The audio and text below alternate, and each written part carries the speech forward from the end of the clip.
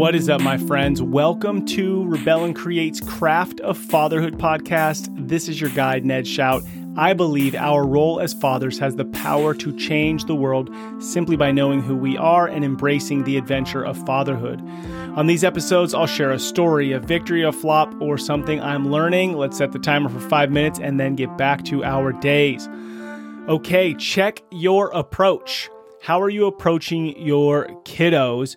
Is there something inside of you that's bothering you? So your approach is making you show up in a way that you're not maybe super proud of. Example, last night, first off, I've been a little frustrated because one of my children, Violet, hasn't really been getting to her chores. But if I step back and look at her perspective of life right now, 2 sports, this is new world for her, new school, freshman in high school, 14 years old, a lot going on. But last night I walked into her room and to her credit, she's like, "Hey, what's up, bro?" So she was playful and energetic with me. And then I was like, she was on her phone and I said, "Hey, before you spend one more second on your phone, I need you to do your blah, blah, blah, blah, blah." Lost her. My approach sucked. I should have walked in, not with a intention of what I wanted to accomplish, but to first choose connection, connected with her in the silliness, checked in, how are you, like more fully. We did drive home. I picked her up. So it's not like I didn't have a few minutes with her. But now that she was home and settled, my first thing was the phone. And it's like, I don't know about you dads if you got teenagers, but it's constantly focused on the phones. It's like, why am I so focused on this? Anyways, check your approach. Is your approach first connection? So with that being said, I've been working on creating better connection with my daughter, Violet. And so Friday mornings, we're like 3 weeks in, we're going to grab a coffee or breakfast on the way to school. So today we're in the car and I first off said, "Hey, you know what? I'm really sorry about my approach last night. I should have connected with you first. And so then we led into this conversation around capacity and I was acknowledging how much she has on her plate. And so we're talking about, when you add to your plate and stress and how to handle it. Because one of the comments she said last night is like, how can you expect more? Like I'm giving as much as I can give.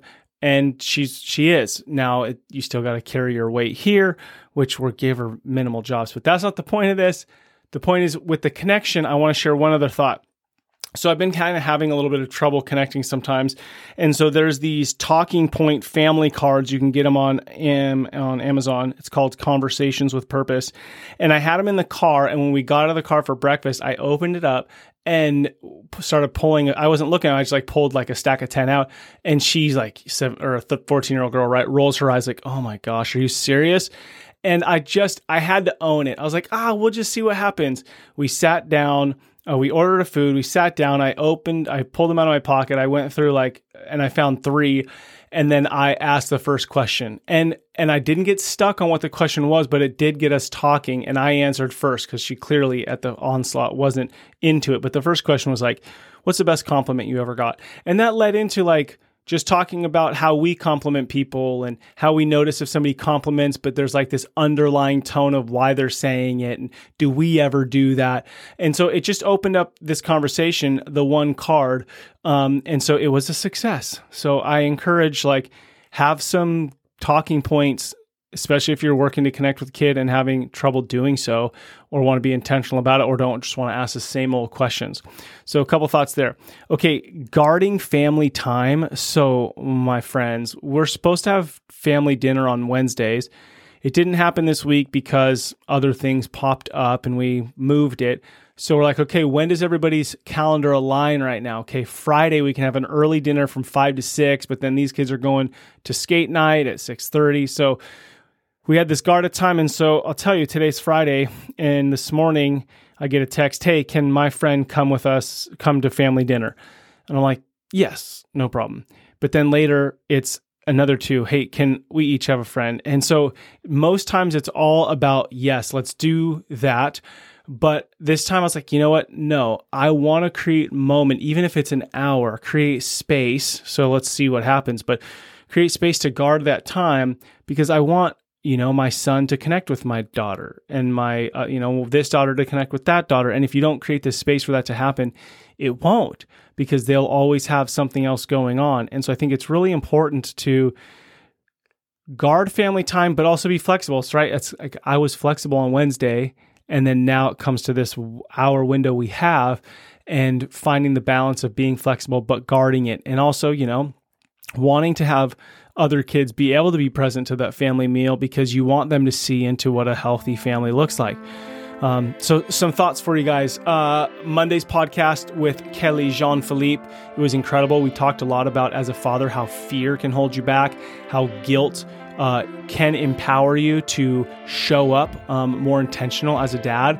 And then we talked about how to really focus on being present and what does it mean to be present as a father.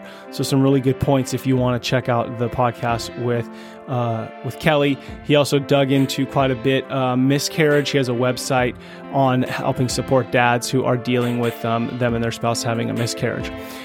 All right, dudes. Again, the Adventure of Fatherhood book is out. It is so awesome. I'm so thankful for everybody who's been supporting the mission to create this book, which helps a dad see who he is, helps connect him to his kiddos. You can grab a copy on Amazon and write a review if you do, or you can get it at adventureoffatherhood.com. We also have the new dad gift box there to help invite fathers into their role. All right, dudes, remember who you are. You are a father, and that matters. You matter. Together, let's rebel against the view that fatherhood has little impact and create lives engaged in mastering the craft of fatherhood. Much love to you. Together, we are changing the world. I look forward to hanging out with you next week.